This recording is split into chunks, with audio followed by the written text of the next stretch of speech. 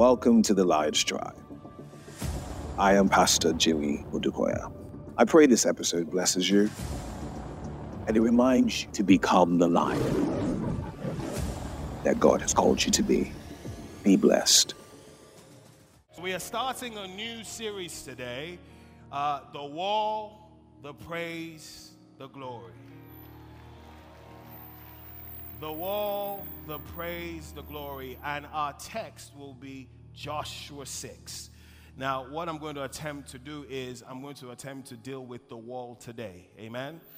We're going to deal with the wall, and then let's see how far we go. And then maybe next week we'll deal with the praise, and then we will end with glory. Amen?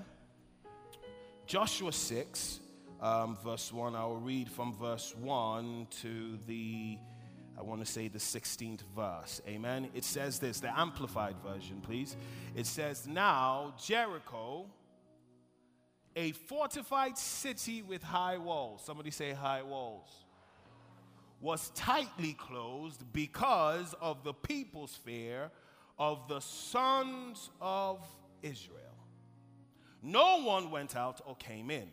The Lord said to Joshua, see, I have given Jericho into your hands, with its kings and its mighty warriors. Another version says, its kings and its strong men.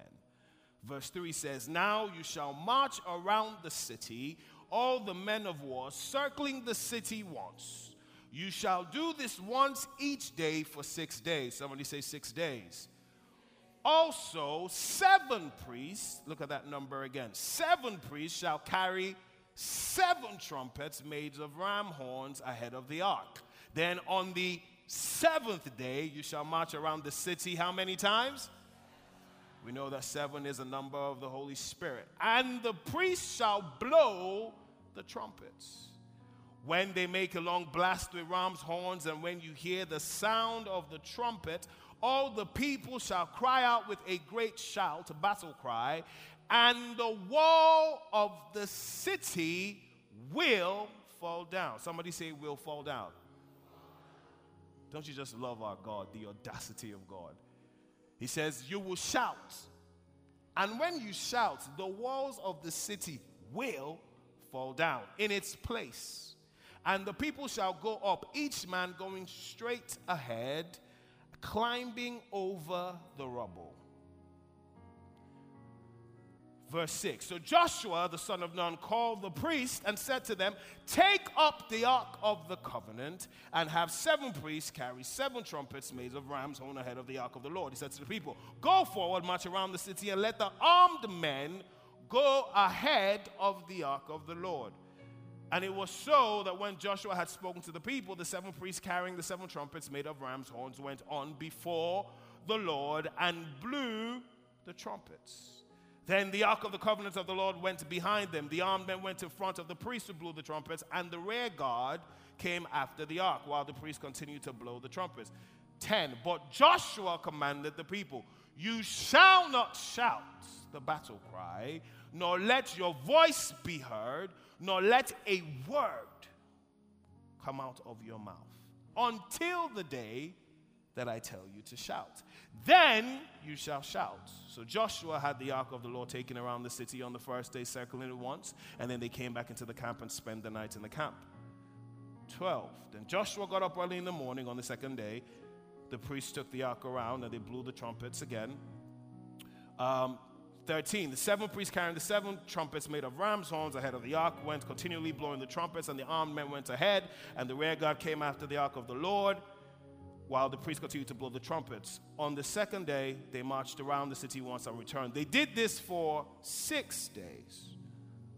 15. Then on the 7th day, they got up early at daybreak and marched around the city in the same way 7 times. Only on that day, they marched around the city 7 times, and the 7th time, when the priest had blown the trumpets, Joshua said to the people, shout, for the Lord has given you the city.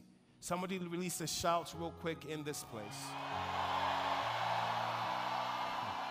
If you know that this is your month of abundant gifts, release a shout real quick.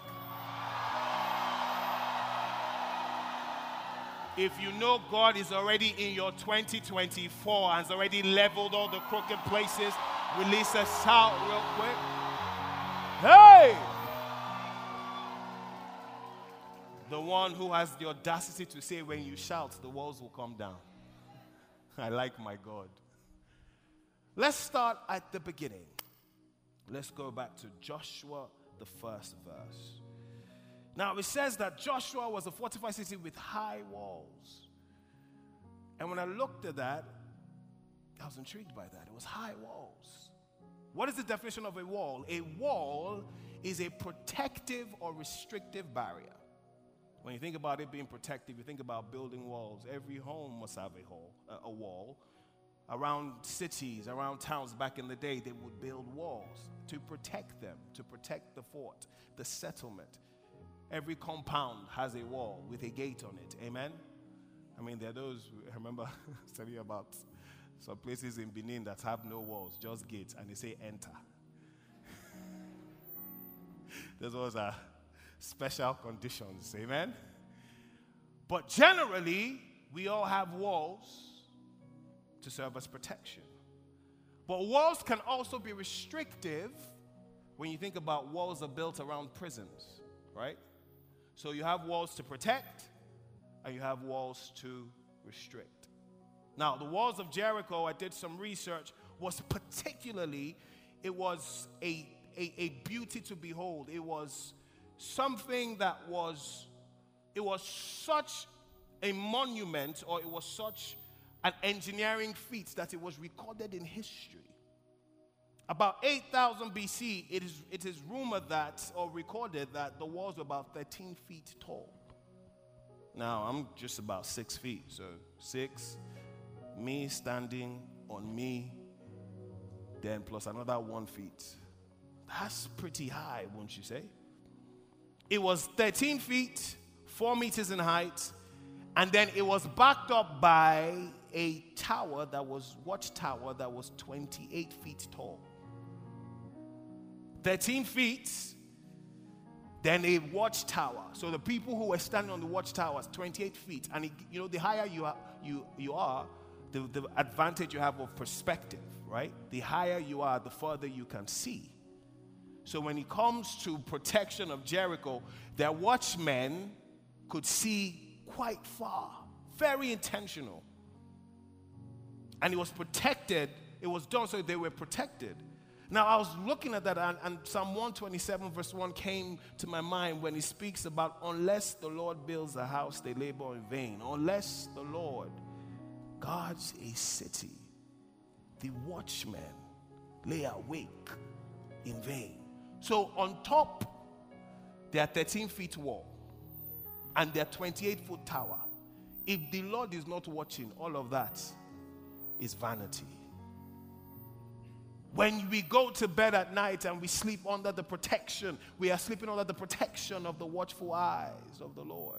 The Bible says the eyes of the Lord roam to and fro. His eyes are always upon us. And so our security, our confidence, our safety is not tied to the things built by hands of man. With their 13-foot wall and their 28-foot watchtower, it was still vanity. And so I began to look at that, and I said, it's interesting that as you watch this story unfold, the same walls that were built for protection very quickly became the walls of imprisonment. Because the Bible says that they were securely shut in and tightly closed because of the fears of the sons of Israel. And I wrote again that it is interesting that we have to be careful when we build walls to keep people out. We don't realize that the same walls that sometimes we build to keep people out can become our walls of imprisonment. Ooh. Because going through life, we will have events, situations, circumstances, things will occur in our lives that will force us to build walls. And I wrote some of these things down: rejection, hurt, failure, disappointment, abuse. And I began to see that in all these different things that I've just listed, there is a common denominator. And the common denominator is fear. Somebody say fear. When you talk about rejection, it's the fear of being rejected. When you talk about being hurt, it's the fear of pain. When you think about failure, it's the fear of failing. Some people don't even dare to try because they don't want to fail. But if you never try, then you never succeed. But the fear of failure keeps us bound. What if I do this and I don't succeed? So we stay in that position. We don't try because of the fear of failure. For disappointment, it's the fear of being let down. Some people say it's better not to expect at all, because if you don't expect, then you cannot be disappointed. Can I get a witness? And then when we talk about abuse, it's the fear of people. Because sometimes when we have experienced abuse at the hands of people who we have trusted the most, what happens is now we become suspecting of everybody. Because if those who were in positions of authority or positions of our lives to take care of us abuse us, whether it's emotionally or physically, automatically what happens is we become suspicious. And then we begin to build walls. Somebody say walls. So I wrote down, fear will make you build walls. But not only that, fear will make your walls become your prisons. You see it here again in Joshua 6:1. It says that the fortified city with high walls was tightly closed because of what? The people's fear. The people's fear. No one went in and no one came out. I said fear will keep you behind walls. Fear will paralyze you. I wrote this down. Sometimes even fear is inherited. Sometimes the fear that we have, it's inherited. Let's go to Numbers 13:28 to 33. I'm going to show you something. Numbers 13:28 to 33. It says this, but the people, now this is when Moses has sent the spies into the land to spy out Canaan, right? Spy out this new land that they were walking into. He says, but the people who were living in the land, this is their report, are strong, and the cities are fortified, walled, and very large. Moreover, we saw that they are the descendants of Anak, people of great stature and courage. These people descend from Amalek, live in the land of the Negev, south country. The Hittites, the Jebusites, the Amorites, they live in the hill country, and the Canaanites live by the Dead Sea along the sides of the Jordan. Then Caleb quieted the people before Moses and said, let us go up at once and take possession of it, for we will certainly conquer it. But the men who had gone up with him said, we are not able to go up against the people of Canaan, for they are too strong for us. So they gave the Israelites a bad report about the land which they had spied out, saying, the land which we went in spying it out is a land that devours its inhabitants. And the people that we saw in it are men of great stature. Then we saw the Nephilims, the sons of Anak, are part of the Nephilim, and we are like grasshoppers in our own sight. In our own sight. Fear will make you see yourself less than you are. We are grasshoppers in not in their sight, in our own sight. And so we are in theirs. How do you know what is in their sight? Now look at, continue to Numbers 14, continue on. Look at what happened.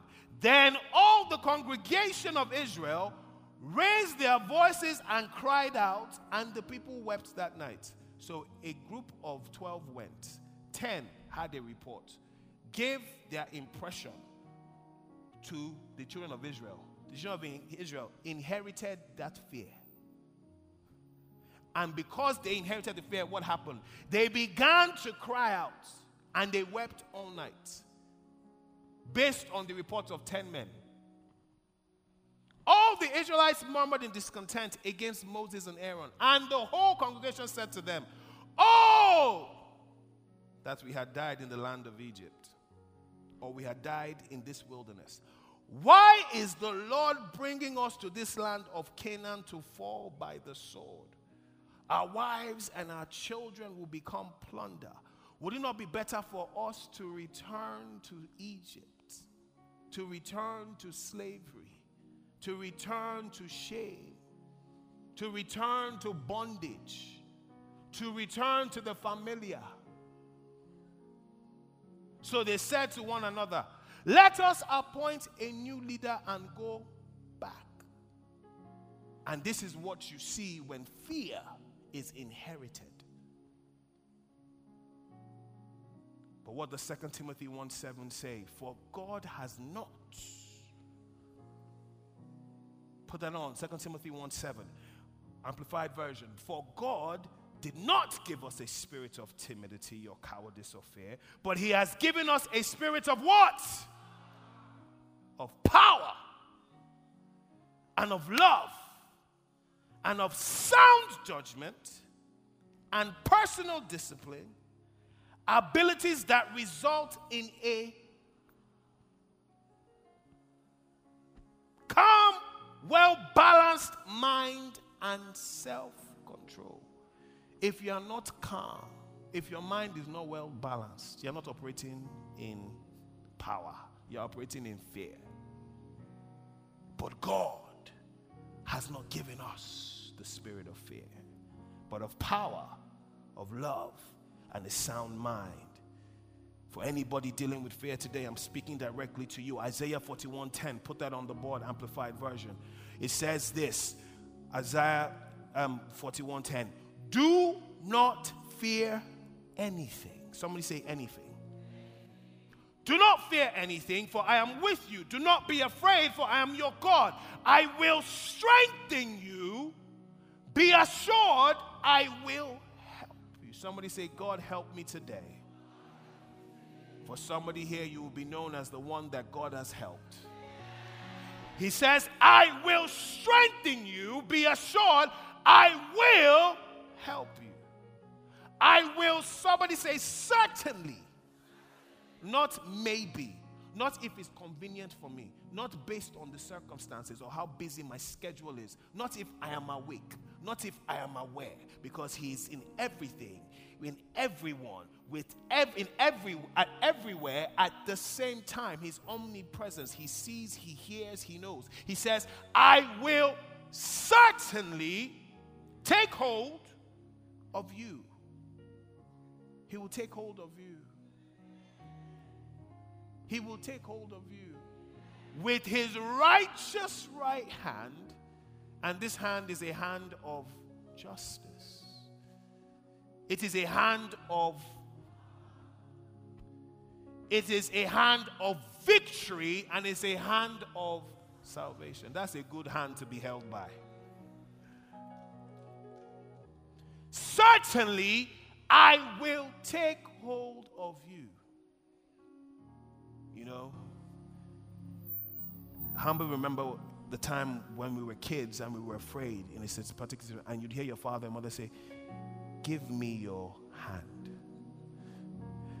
And even though we're afraid, as soon as we put our hands in the hand of our father or our mother, in spite of the fear, we begin to move. And for us that we're afraid, we'll be hiding behind. But guess what? We are moving because the confidence is now in the one who is holding.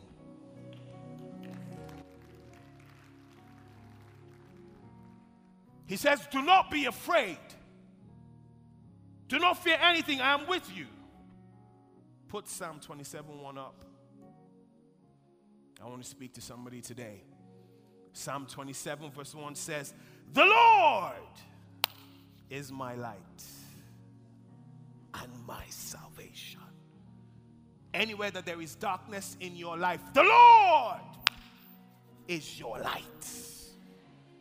Anywhere that is dark in your life, the Lord is your light. He is your light and your salvation. And because he is your light, you cannot turn off this light.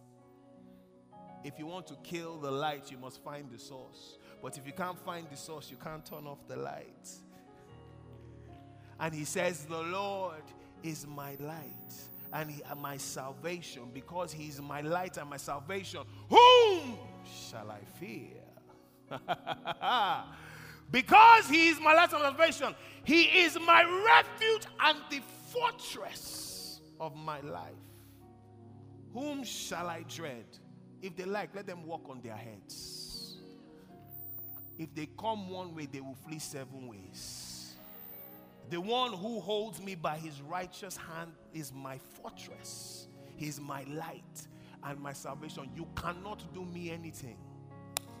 If you like, break all the calabashes, write names, cut cows and chickens, and do your dance.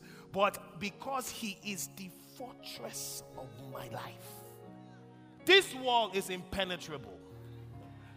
Who shall I fear? I get back in.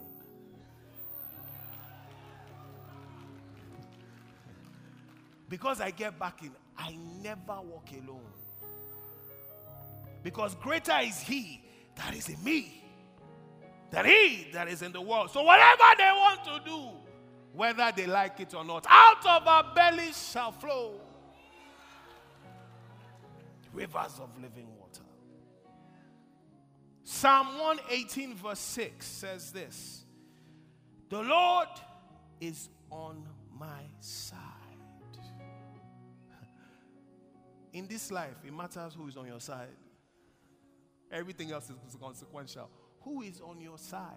The Lord is on my side. Because he is on my side, I will not fear.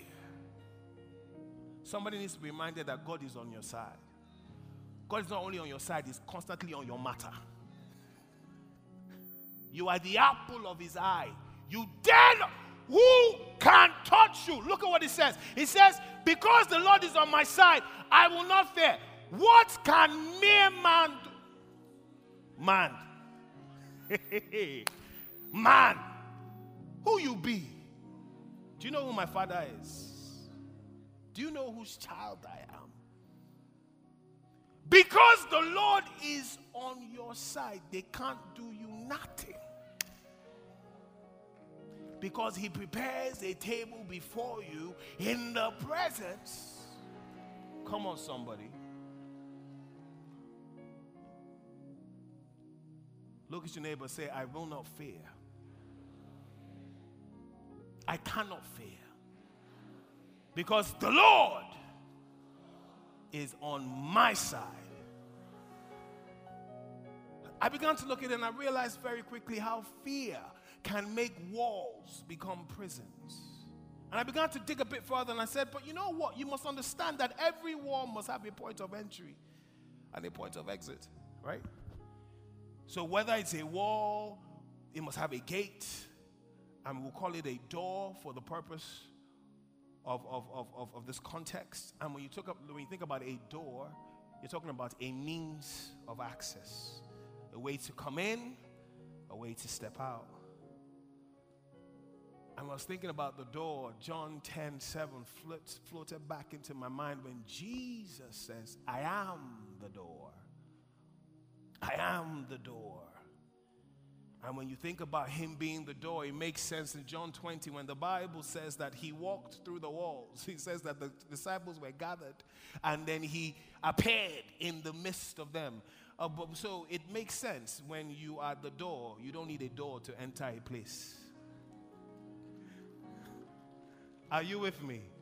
There is no wall that he cannot enter because he is the door. Jesus says, I am the door. And I was looking at that. And then it makes further sense. When you are the door, then you control all doors because you are the ultimate door.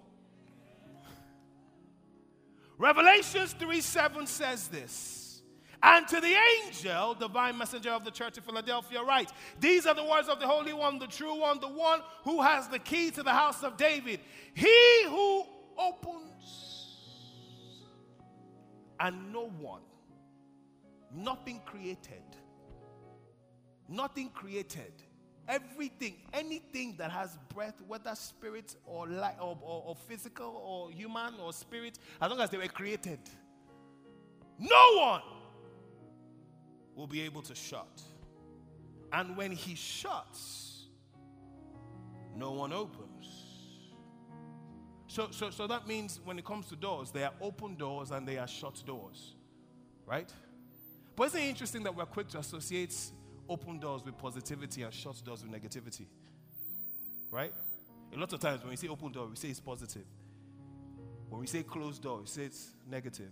But Revelation 3 says, the one who opens and no one can, and the one who shuts. So he can either open and he can either shut. And because God is good, everything he does is good. So if he opens a door, it's good. If he shuts a door, somebody. Are you with me?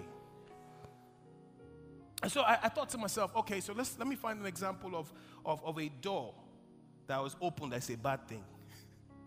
Matthew 12, it's a bad thing when this door is open. Matthew 12, 43 to 45, look at what it says. Jesus says, now, when unclean spirits have gone out of a man, it roams through waterless, dry, arid places in search of rest. But if it does not find, then it says, I will return to my house from which I came.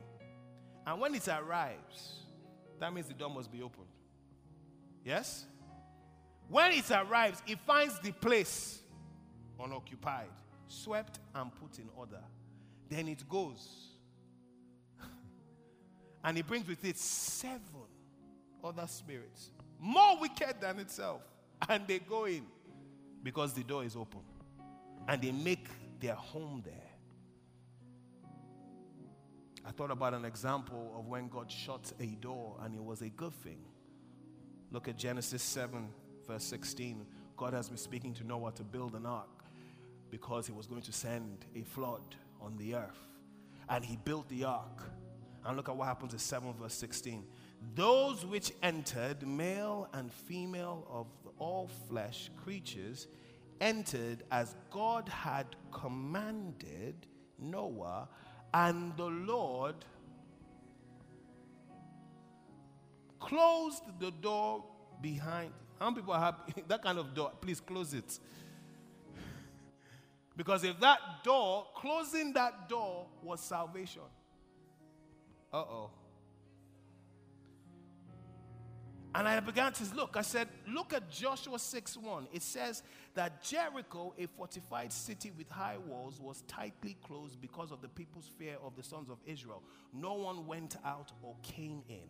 And then I wrote down, sometimes victory can look like a closed door. You see, the doors were closed and the doors were tightly shut because they had heard about what God had done. And so they had retreated from fear and closed the door. So before they had even fought the battle, they had already lost. Sometimes victory can look like a closed door. I remember a story that my mother told a long time ago. It was about a woman who got left at the altar on her wedding day. That is the ultimate nightmare. Can you imagine?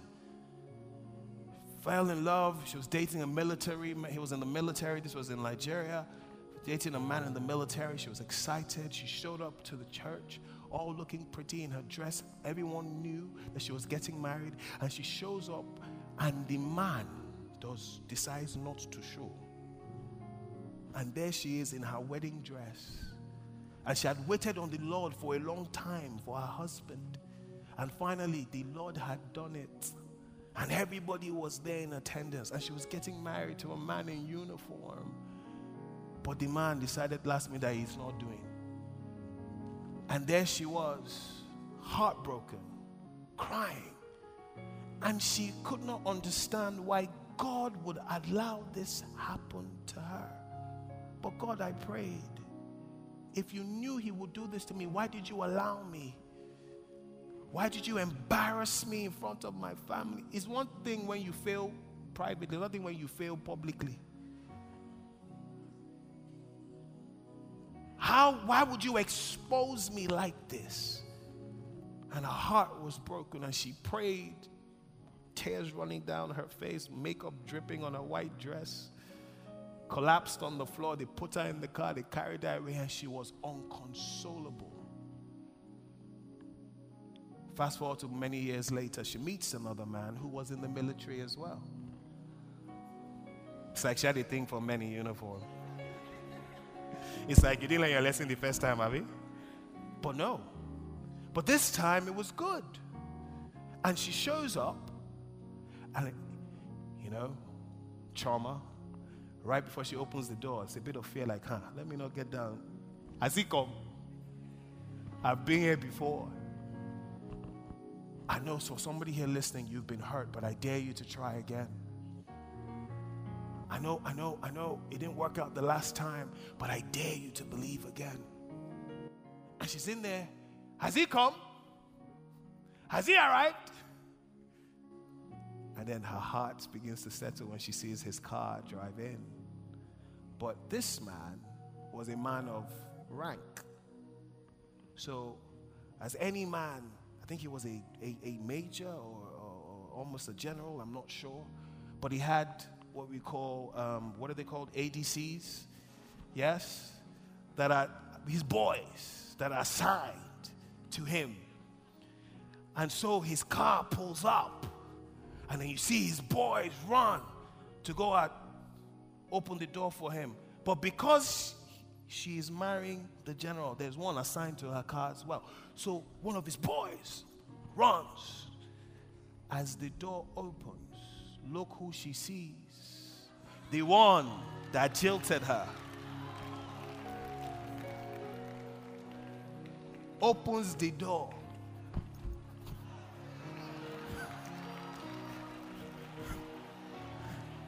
Picks up her veil.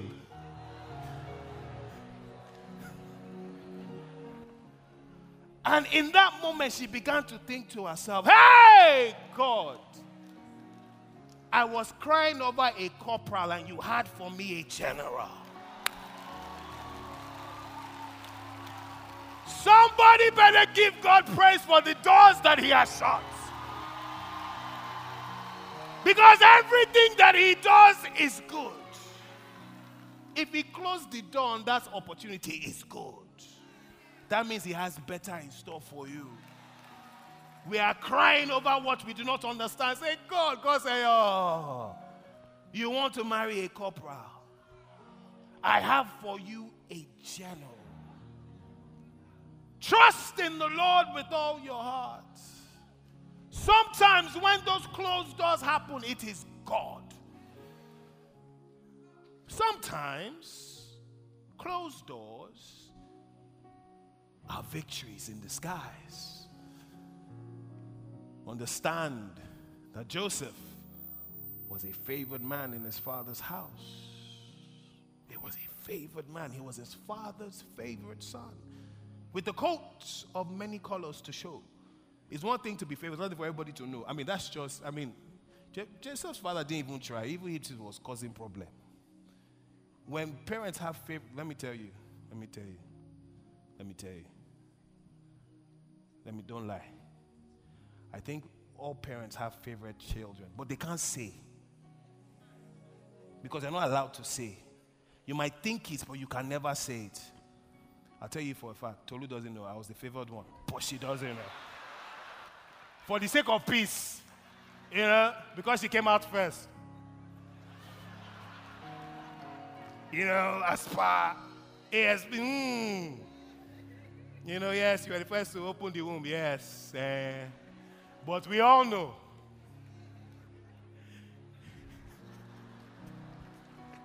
Anyways, Joseph's father was causing problem. Not only did you have a favorite, you let all the others know.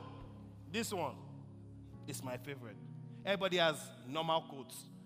Gave him of many colors. Not even one color. So just as we walk in, I'm daddy's favorite. If I may, I'd have stoned the boy. Come on, but understand this, he was favored.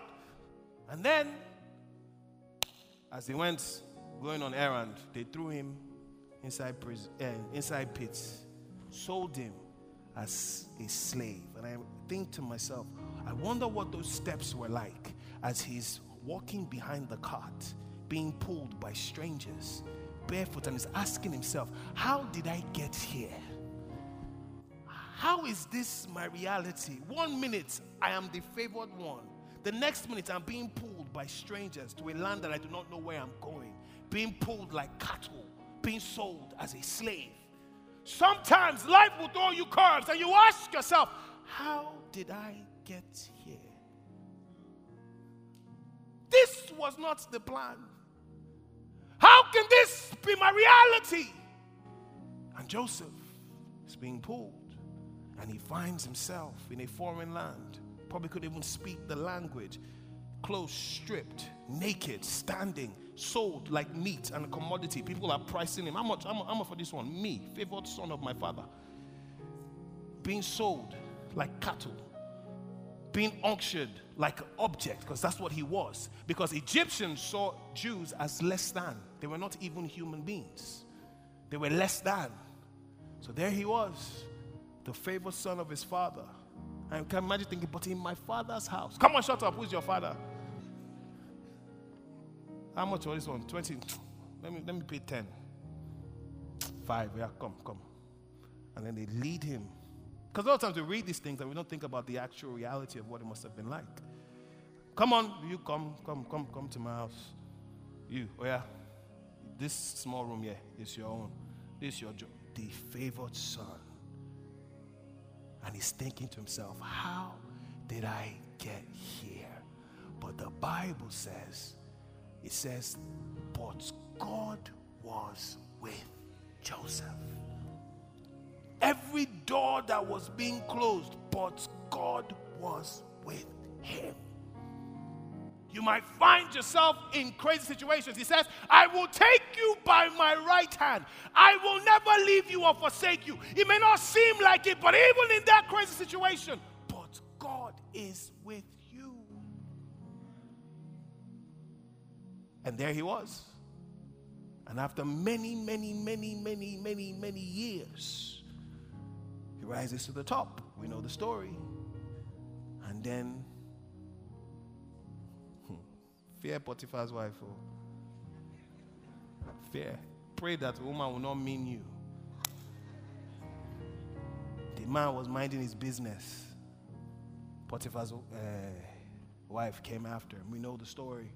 Prison. Again, it seemed like doors were being shut. At least I've risen to the top of, at least I'm now the top of the slaves. I'm now in charge. At least if somehow I'm favored again, I might not be the son, but I'm a favored slave. At least things are going for me now. At least I've worked hard. At least he trusts me.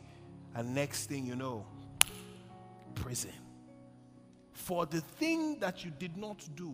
And how many people know it's the worst feeling to be accused of something that you did not do? And there he is. But Joseph was not bitter. How? There he is. He says, in the prison. He said, okay, I might be in the prison. But again, he rose to the top of the prison. It doesn't matter where you are, it matters who you are. Because God was with him. And then we know the story. Okay, butler, baker, hey, okay, see, guys, please remember me. Remember me. Remember me. And I said, of course, when we get out of here, the one that was saved, I promise you, you saved my life. I'll remember you. Don't put your trust in the words of man, because the best of man is man. Proverbs says, if you build your hopes on dreams on men, when they die, your hopes and dreams die with them. Ooh.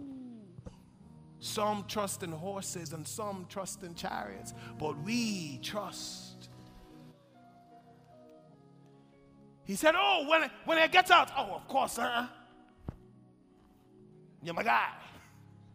Who's your guy? I got you. I tell Pharaoh. What happens? 2 years pass. He forgets. And I can't imagine how he was feeling. But God was with Joseph. And then, when the time came, we realized that all those closed doors, all those mess-ups, all those disappointments, all those failures, all of that was closing the door to mold and shape and direct him to the position that God wanted him to be for what was praying for him in the future. Everything you are going through is preparation for your final destination. So when the door God opened, it says, now, I will close the door on you being a shepherd because I want you to be a prime minister. I will not give you that job because I have better. I don't want to be an employee. I want to be an employer of people. I remember the story of Jack Ma. Jack Ma is one of the richest men in China. Alibaba, that's him, that guy. And he writes about how he tried to get many jobs and he couldn't get it. He applied to be a teacher. He did not make it. He applied to work at KFC. KFC. They said they rejected him. He applied to be a policeman. They said no. He applied to be a fireman. He said no. He applied to work in a retail online store. They kept rejecting him. They will take everybody else because God says, I will close the door. You are not meant to be an employee. Can you imagine if you got the job selling chicken, you would have been happy? God said, no. Sometimes trouble is the catalyst God will use to move you where he wants you to be. He shuts the door and out of frustration, since nobody will hire me, let me find something to do. So he starts Alibaba. And today, can you imagine if those doors were opened? Somebody, one more time, thank God for the doors he has closed in your life. That relationship that did not pan out, thank him for it. That job that you did not get, thank him for it. Let me go a step further. That visa that they rejected you. Some people want to jackpot and they say, God, but that's not my promise. Where God has called you is where your provision is. You might not understand it, but thank God for closed doors because everything that he does is good. Good. So I continue. Look at Joshua 6 verse 2. It says this. God says to him, the Lord said to Joshua, see, I have given Jericho into your hand with its kings and its mighty warriors. I wrote very quickly that king represents authority. Mighty warriors, another version says strong men, represents power. So God was telling him, I have given you Jericho, not just the land, but the authority and the power that comes with it. And I wrote very interestingly, I said, it's interesting that, think about it. You have the inhabitants of Jericho standing behind a 13-foot wall, 28-feet watchtower, watching people walking around. Now, anybody knows about military strategy, you always want the vantage point, right? If I'm up and you are down, because I'm higher than you, right? I have an advantage. But isn't it interesting that for 6 days, with their advantage, they didn't shoot one arrow? It doesn't make sense. Jericho was known for its military prowess. In those 6 days, they did not throw one spear. And if all they had to do was just, you are standing on a high place, choo, choo, pick them off. But the Lord said, I have given them to you, the king and their strong men, to the point that they were in the presence of their enemies. They had no choice but to observe. Listen to me. For somebody here today, I'm going to stop here. We're going to talk about power versus authority next week. We'll continue next week. But listen to me. For somebody here today, God is about to do a thing in your life. But the way he will do it, when he talks about preparing a table in the presence of your enemy, in the very place where you know that there is opposition, he is taking you to the very same place. And he's placing you amongst those people. Do not be afraid, because he is holding your hand. Because he would have me say to you, he has given over to you their authority and their power. It is very possible to be in the midst of enemies and be at peace. Ask Daniel. They threw him into the lion's den, and all of a sudden, because they had the authority and the power, the lions became kittens. And the very things where they will throw men into that same den that will be ripped apart, for Daniel, because God was with him and the authority and power, they laid down. He had many cushions and he slept with ease. The king ran to check the next morning. Daniel, oh Daniel, are you still alive? Oh king, I had a great rest. In the midst of chaos, he will give you rest. He is doing a thing that he is transferring to you the power and the authority of your enemies. Because whatever battles it, you will not have to fight this battle. All you have to do is remember the one who is holding your hand and stand still. For 7 days they were walking around the wall, and yet not once they were immobilized. They were paralyzed. They were observing. For somebody here today, he prepares the table before me, will become your reality in the name of Jesus.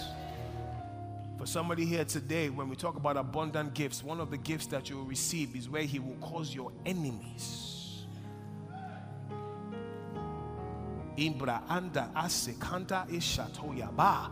He will force your enemies to submit to you.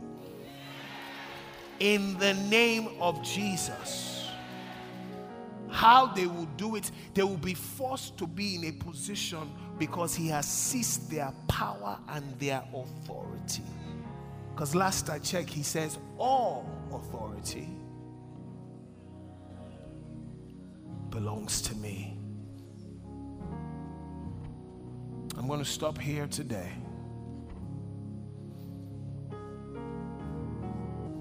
A quick recap of what has been said. Live life enough, we will build walls. But let's not forget that God has not given us the spirit of fear, but of power, love, and a sound mind. I remember while I was preparing for this sermon this morning, I felt the need in my spirit to pray for anyone who is dealing with fear. And I heard him say, pray against the spirit of fear. Pray against the spirit of fear. Pray against the spirit of fear. For some people, it's the end of the year. It's the end of the year.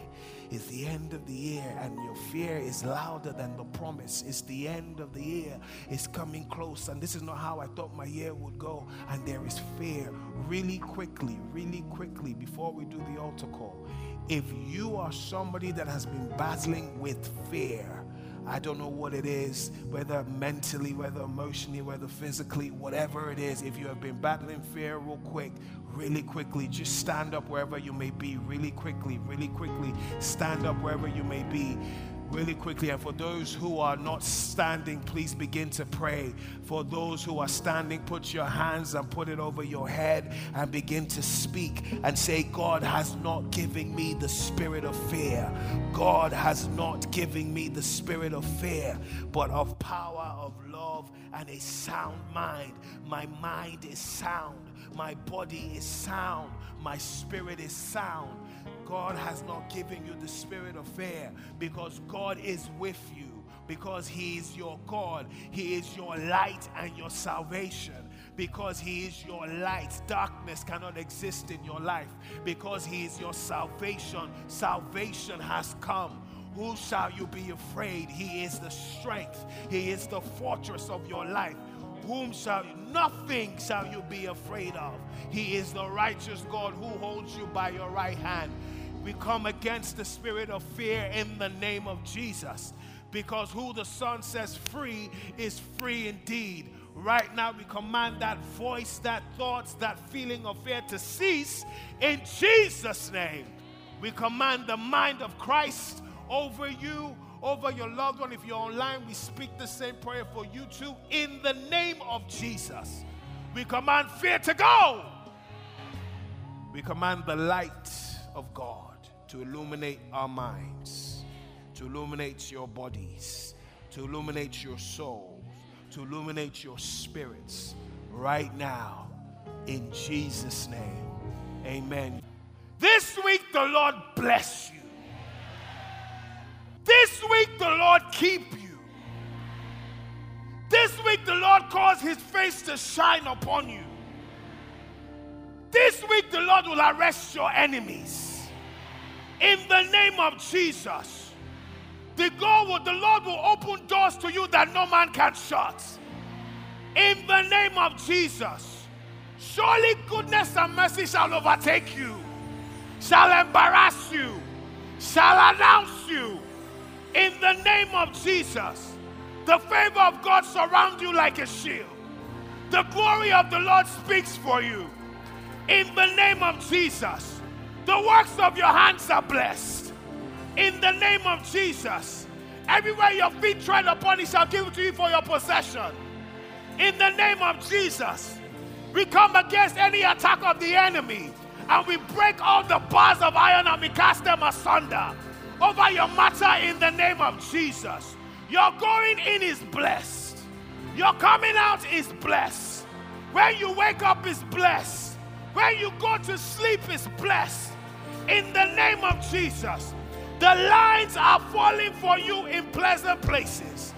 In the name of Jesus. Blessed shall you be in the city. Blessed shall you be in the field. In the name of Jesus.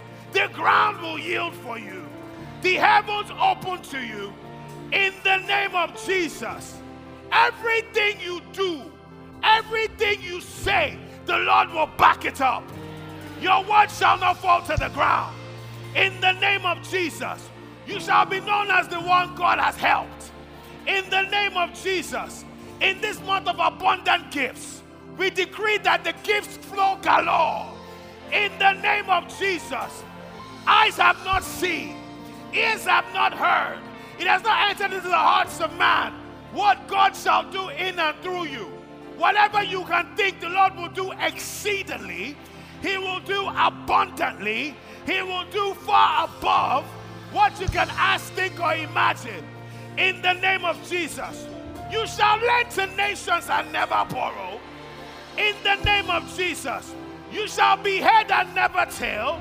You shall be first and never last. You shall be on top and never beneath. In the name of Jesus, we decree the wisdom of the angels, the wisdom of the heavens, now to you in the name of Jesus. Everything you desire, the Lord will bring your way. In the name of Jesus, no weapon formed against you or your household shall prosper. As we round up the end of the year, no evil eye will see you. No accident will take you out. No sickness or calamity will befall you. In the name of Jesus, when they come one way, they will flee 7 ways. In the name of Jesus, though 1,000 fall at your side and 10,000 by your right hand side, they shall not come near you. In the name of Jesus, only with your eyes will you behold and see the reward of the wicked. In the name of Jesus, this month the wealth of the wicked is being transferred. In the name of Jesus, we call upon resources from the north. We call upon resources from the south. We call upon resources from the east. We call upon resources from the west. In the name of Jesus, from glory to glory, from grace to grace, from strength to strength, so shall it be in Jesus' name.